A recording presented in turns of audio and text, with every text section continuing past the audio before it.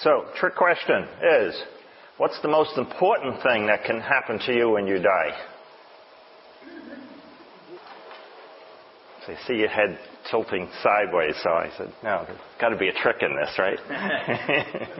Most important thing that can happen to you when you die. So what's the answer most people will say? Go to heaven.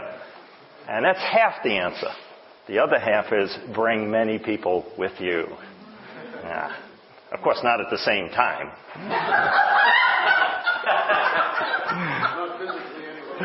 Not physically, right?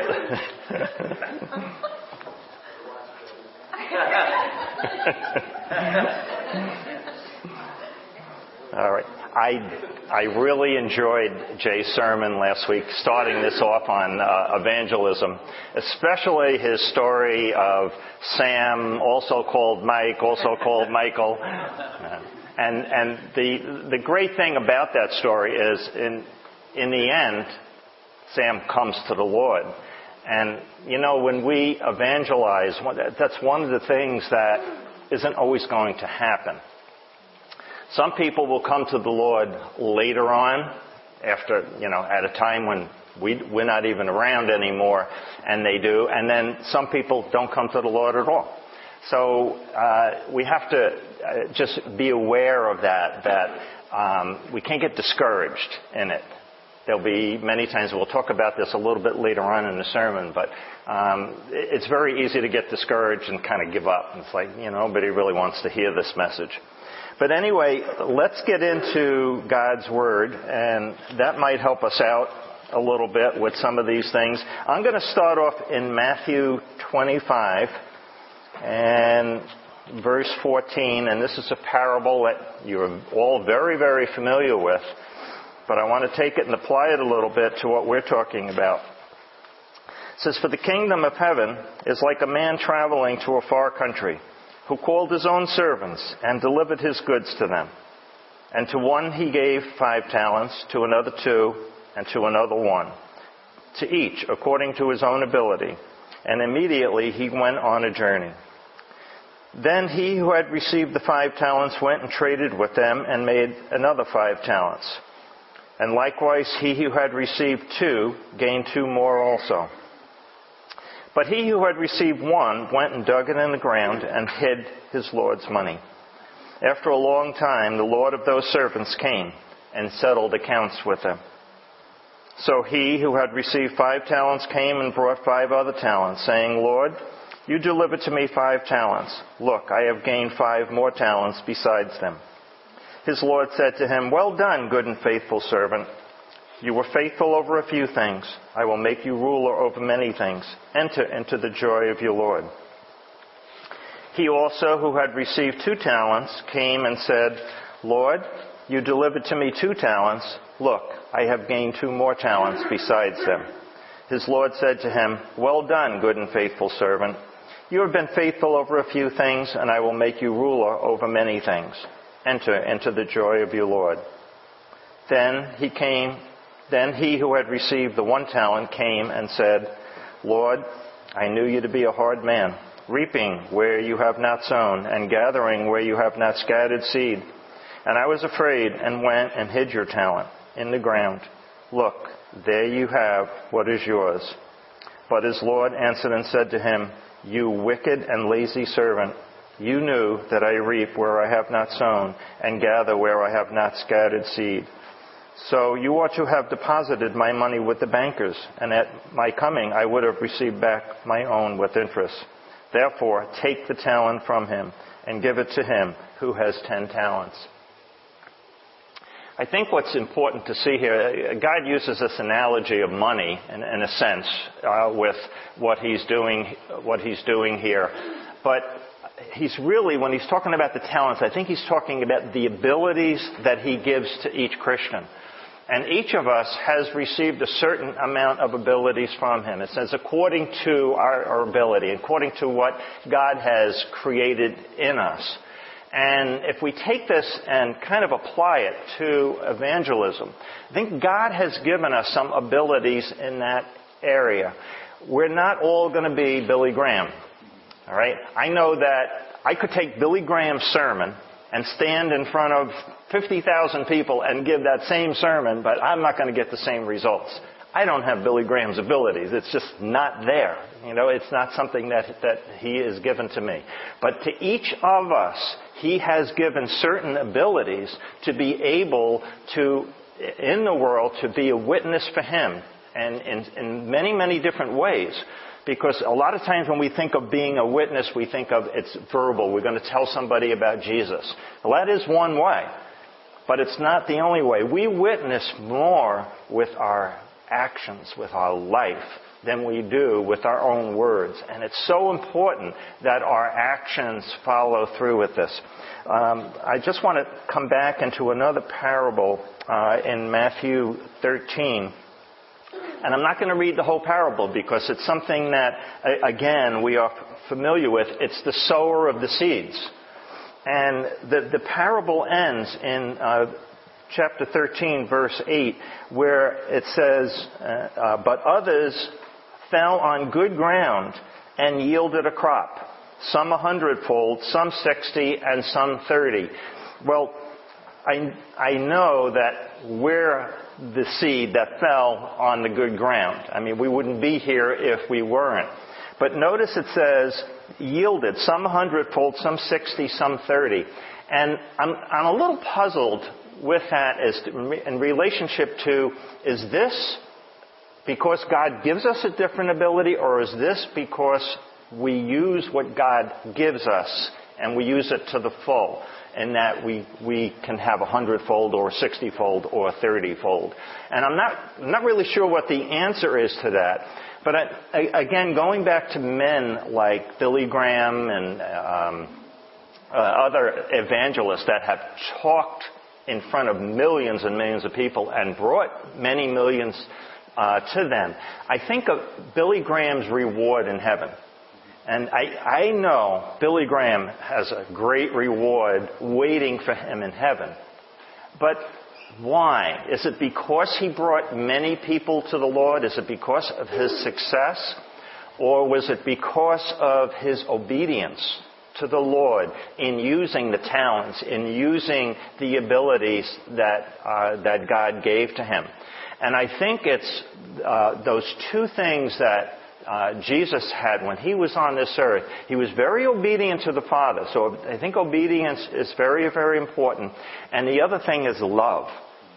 And when we come across other people in this world, do we love them? Let's take a look at something that really struck me here. It's in the book of Mark, and it's chapter 10, verse 17, and it says, "Now as he was going out on the road, one came running, knelt before him," this is Jesus, "and asked him, 'Good teacher, what shall I do that I may inherit eternal life?' So Jesus said to him, 'Why do you call me good? No one is good but one, that is, God. You know the commandments. Do not commit adultery, do not murder, do not steal, do not bear false witness, do not defraud, honor your father and your mother.' And he answered and said to him, 'Teacher, all these things I have kept from my youth.' Then Jesus, looking at him, loved him." Now, why did Mark say that Jesus loved him? Because we know Jesus loved everybody.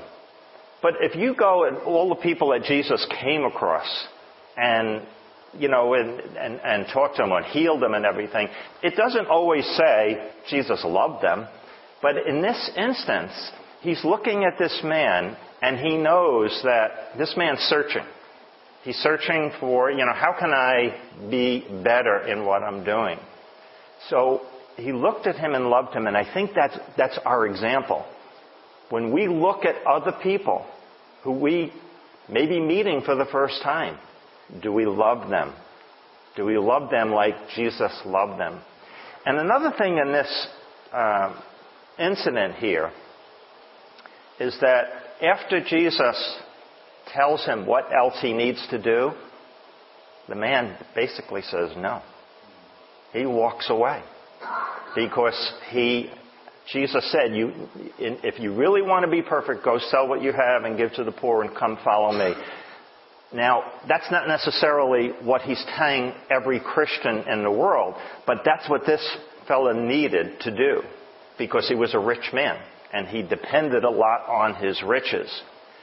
But he walked away, basically said, knowing that he couldn't give up his riches. Did Jesus fail in that? You know, a lot of times we look at ourselves as, you know, I witnessed to these people and they, you know, just walked away. We are not to feel like failures in that, because we're being obedient to what God tells us to do. It's between God and them, once we do what God tells us to do, to be obedient to Him. Always remember this, that in Acts 17, and I love this scripture, and I've used it before for other things, 17:26.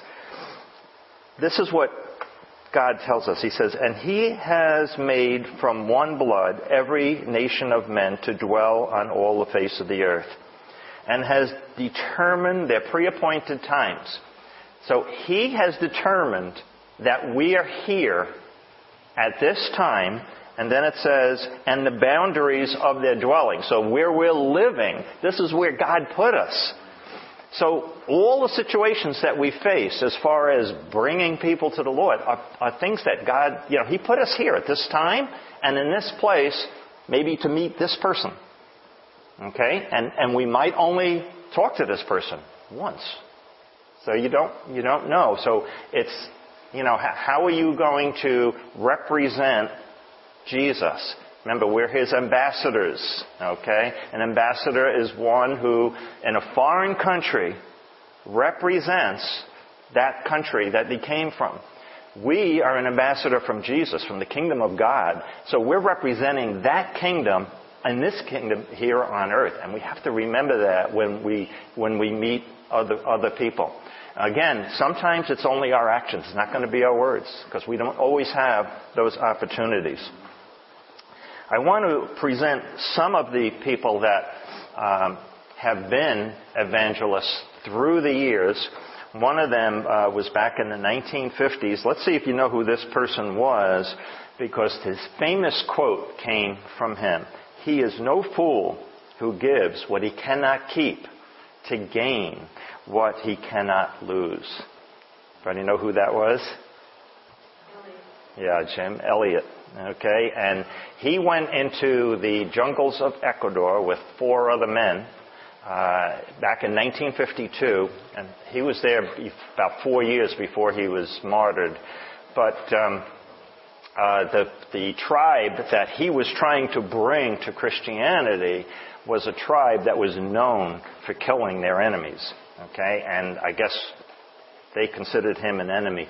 The real neat thing here in this story is Jim Elliot never saw the men there come to the Lord. But his wife did years later. And one of the men that actually came out and killed the men, I don't know if it was specifically Jim Elliot, because there were 4 other men that died at the same time. He said, "My soul was black then, but now it's white." You know, and he did give his heart to the Lord. Another person, couple of people here, one from Sudan, is Dr. Ibrahim. Very recent. Dr. Ibrahim was a Muslim that converted to Christianity, and in Sudan, you were thrown into jail for that. And she was thrown into jail, and she was sentenced to be hanged.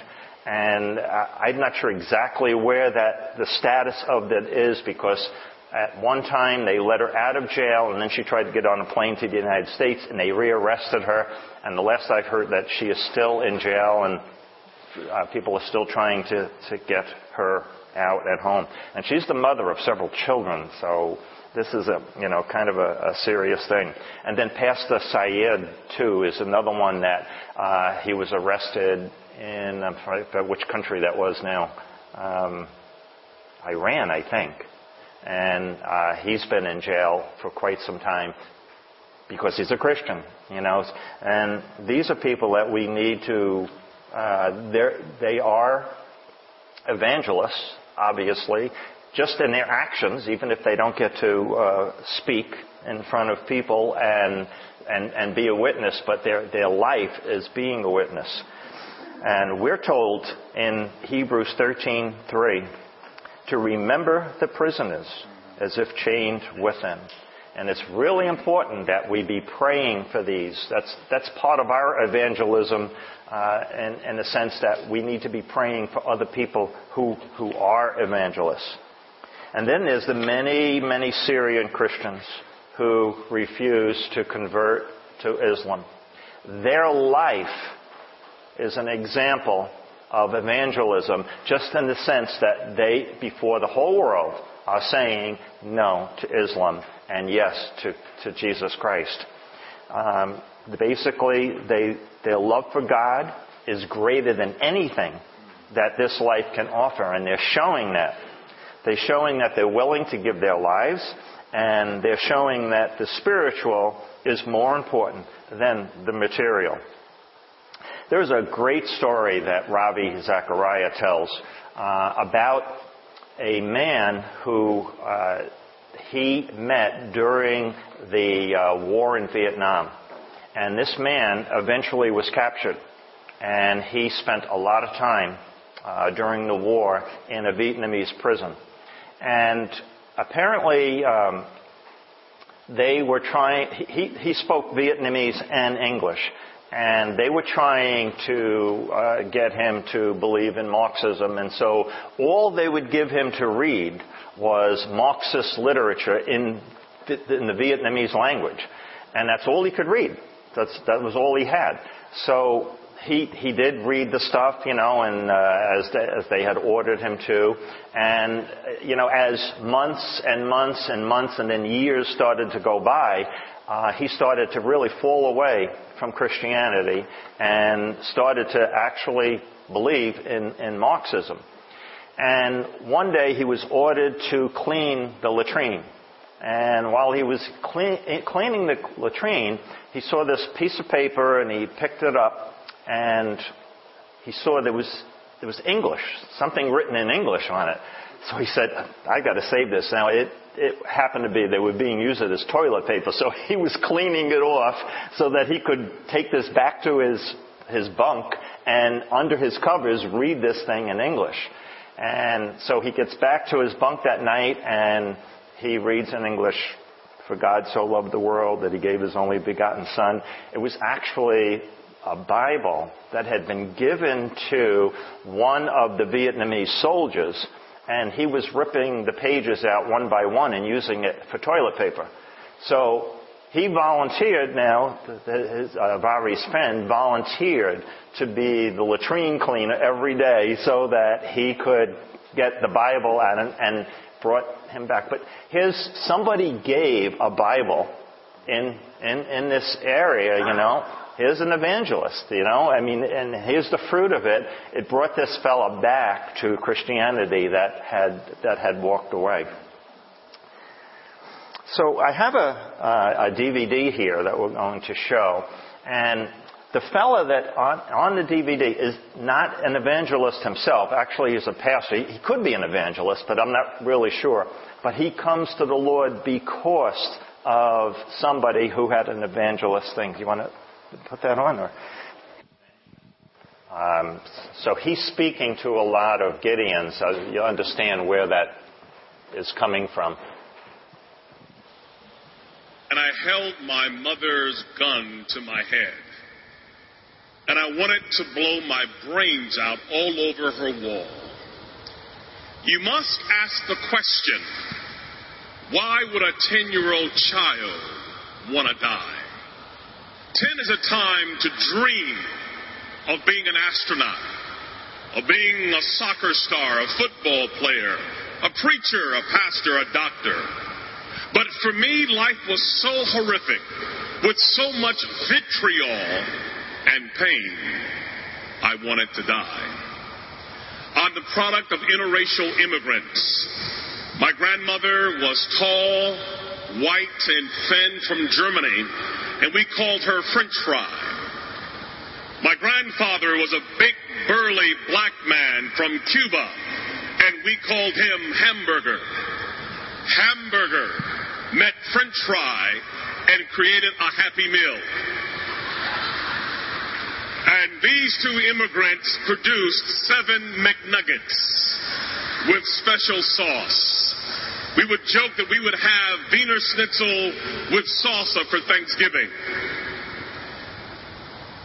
My grandfather had to hide the fact in the 1940s in America that he was married to a Caucasian woman.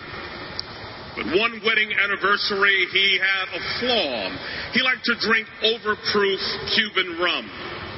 And one evening he was inebriated. And a man saw them together and said to my grandmother, "Why would you be a nigger lover?" My grandfather, with huge arms, lost his temper and hit the man in the jaw and broke his neck. The man didn't die, but he was injured severely. He went to the worst prison, convicted of the crime, Mansfield Reformatory in Ohio, locked down 23 hours a day. It hit the newspapers that my grandmother was married to this convicted felon and she lost her job. But being a German woman, she didn't complain or whine or woe is me. She began to work odd jobs, cleaning other people's houses and toilets, taking care of their children. But as she was working, she would have fainting spells, passing out doing her job. She went to the doctor and discovered that she had a tumor growing behind her left eye that was metastasizing to her brain. And the doctor said, "We have to take out a third of your face, your eye. You will be malformed and disformed and disfigured for the rest of your life." What do you do? The American dream becomes an American nightmare. She could not work. She was sick and mutilated. My grandfather's in jail, and day by day they lost everything that they had acquired. They lost their house. They lost their car. They lost their furniture. They lost their dignity. They lost their self-esteem, and they were living in the streets like animals. My 3 uncles got hooked on heroin. They belonged to a gang called the Devil's Disciple. And my entire family became atheistic. No God, no prayer, no Bible, no hope. And my mother, at age 14, was called by a pimp named Larry, who said to her, "What is school doing for you? You are sitting on a gold mine." She said, "Where?" He said, "You're sitting on it." And we call this being turned out. And little by little, she began to sell her 14-year-old body to grown men for money to survive. It's called turning tricks. And at age 16, she got pregnant. We call it having a trick baby. 2 strangers meet for a business transaction, and there's a mistake.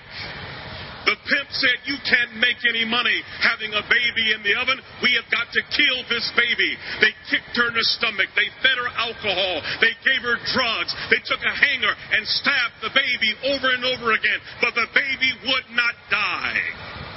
The baby was born 2 months premature with no pancreas, a learning disability, a bladder too small, unable to function, a severe stutterer. We call it a trick baby. Nobody wants the baby. No hope, no future. Kill it was the word.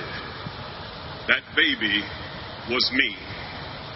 I'm the lowest of the low. I come from the guttermost. I come from a hellish condition. And so when I would go to school, I couldn't talk. I stuttered so severely from the trauma. My mother had a madam who hated men. Her name was Dolores, and she was a sadist. And when she would watch me, she would take a broomstick and stick it in a place where no boy should have any object in his body. And when you are tortured like that, you learn 4 things. Don't talk. Don't trust, don't feel, and pretend nothing is happening. And by age 10, I had had enough. I wanted to die. And in my school, they put me in a boiler room with other kids who were dysfunctional like me, where we would finger paint all day long. And yet there was a teacher, thank God for her, who had a Gideon Bible. And she came to my school, and she saw kids like me as her mission field. And she would give me this Gideon Bible and read to me stories of dysfunctional characters who God used. She would say to me, Ronaldo, God uses greatly those who have been wounded very deeply. He will turn your pain into power, your wounds into wisdom. She had me read the story of Moses, who was also a stutterer. I began to understand that God did love a trick baby. Even as low as I was, there was hope for me and possibility. And when a child begins to understand the love of God and the power of His Word and the possibilities, it changes everything. How can a young man keep his way clean? By taking heed according to your word. Your word have I hid in my heart that I may not sin against thee. I began to memorize the Bible, that Gideon Bible, reading 2,000 scriptures. And when you put that kind of word in a life, something begins to happen. My stuttering went away. I stopped wetting the bed. I stood tall. I became valedictorian, became a pastor, and preached until everybody in my family got saved. Why? Because somebody placed the Gideon Bible in a woman's hand that changed a life forever. Yes, I was born a trick baby, but the trick was on the devil because of you and the power of the Word of God.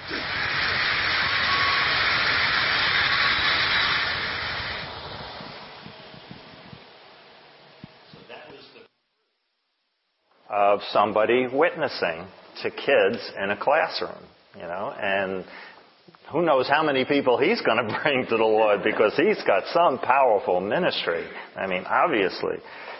So that's why we can't say it's just a little thing. It's just a little thing of witnessing can bring powerful things. There was a man who went and witnessed to Billy Graham. And Billy Graham then gave his heart to the Lord, and look at the ministry that he had and how many people he brought in. So that's where we're at.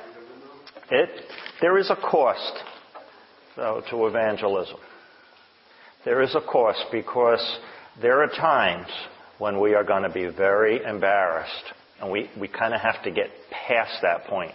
There are people that will mock us, will make fun of us for doing things, and we'll all experience it. But those are things that we just have to give over to the Lord and not be concerned about, our own feelings. That's the cost. It's dying to ourselves, which God tells us to do. And this is just one of the ways that we die to ourselves, and not, it kind of affects our pride. I don't want anybody to be humbling me. I want to just be who I am and look really mean and tough, or whatever it is that we have.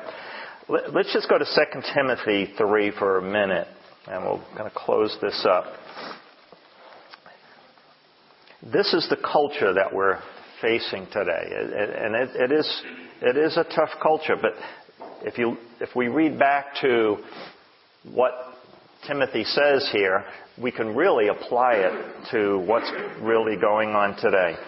It says right in chapter 3, starting in verse 1, it says, "But know this, that in the last days perilous times will come.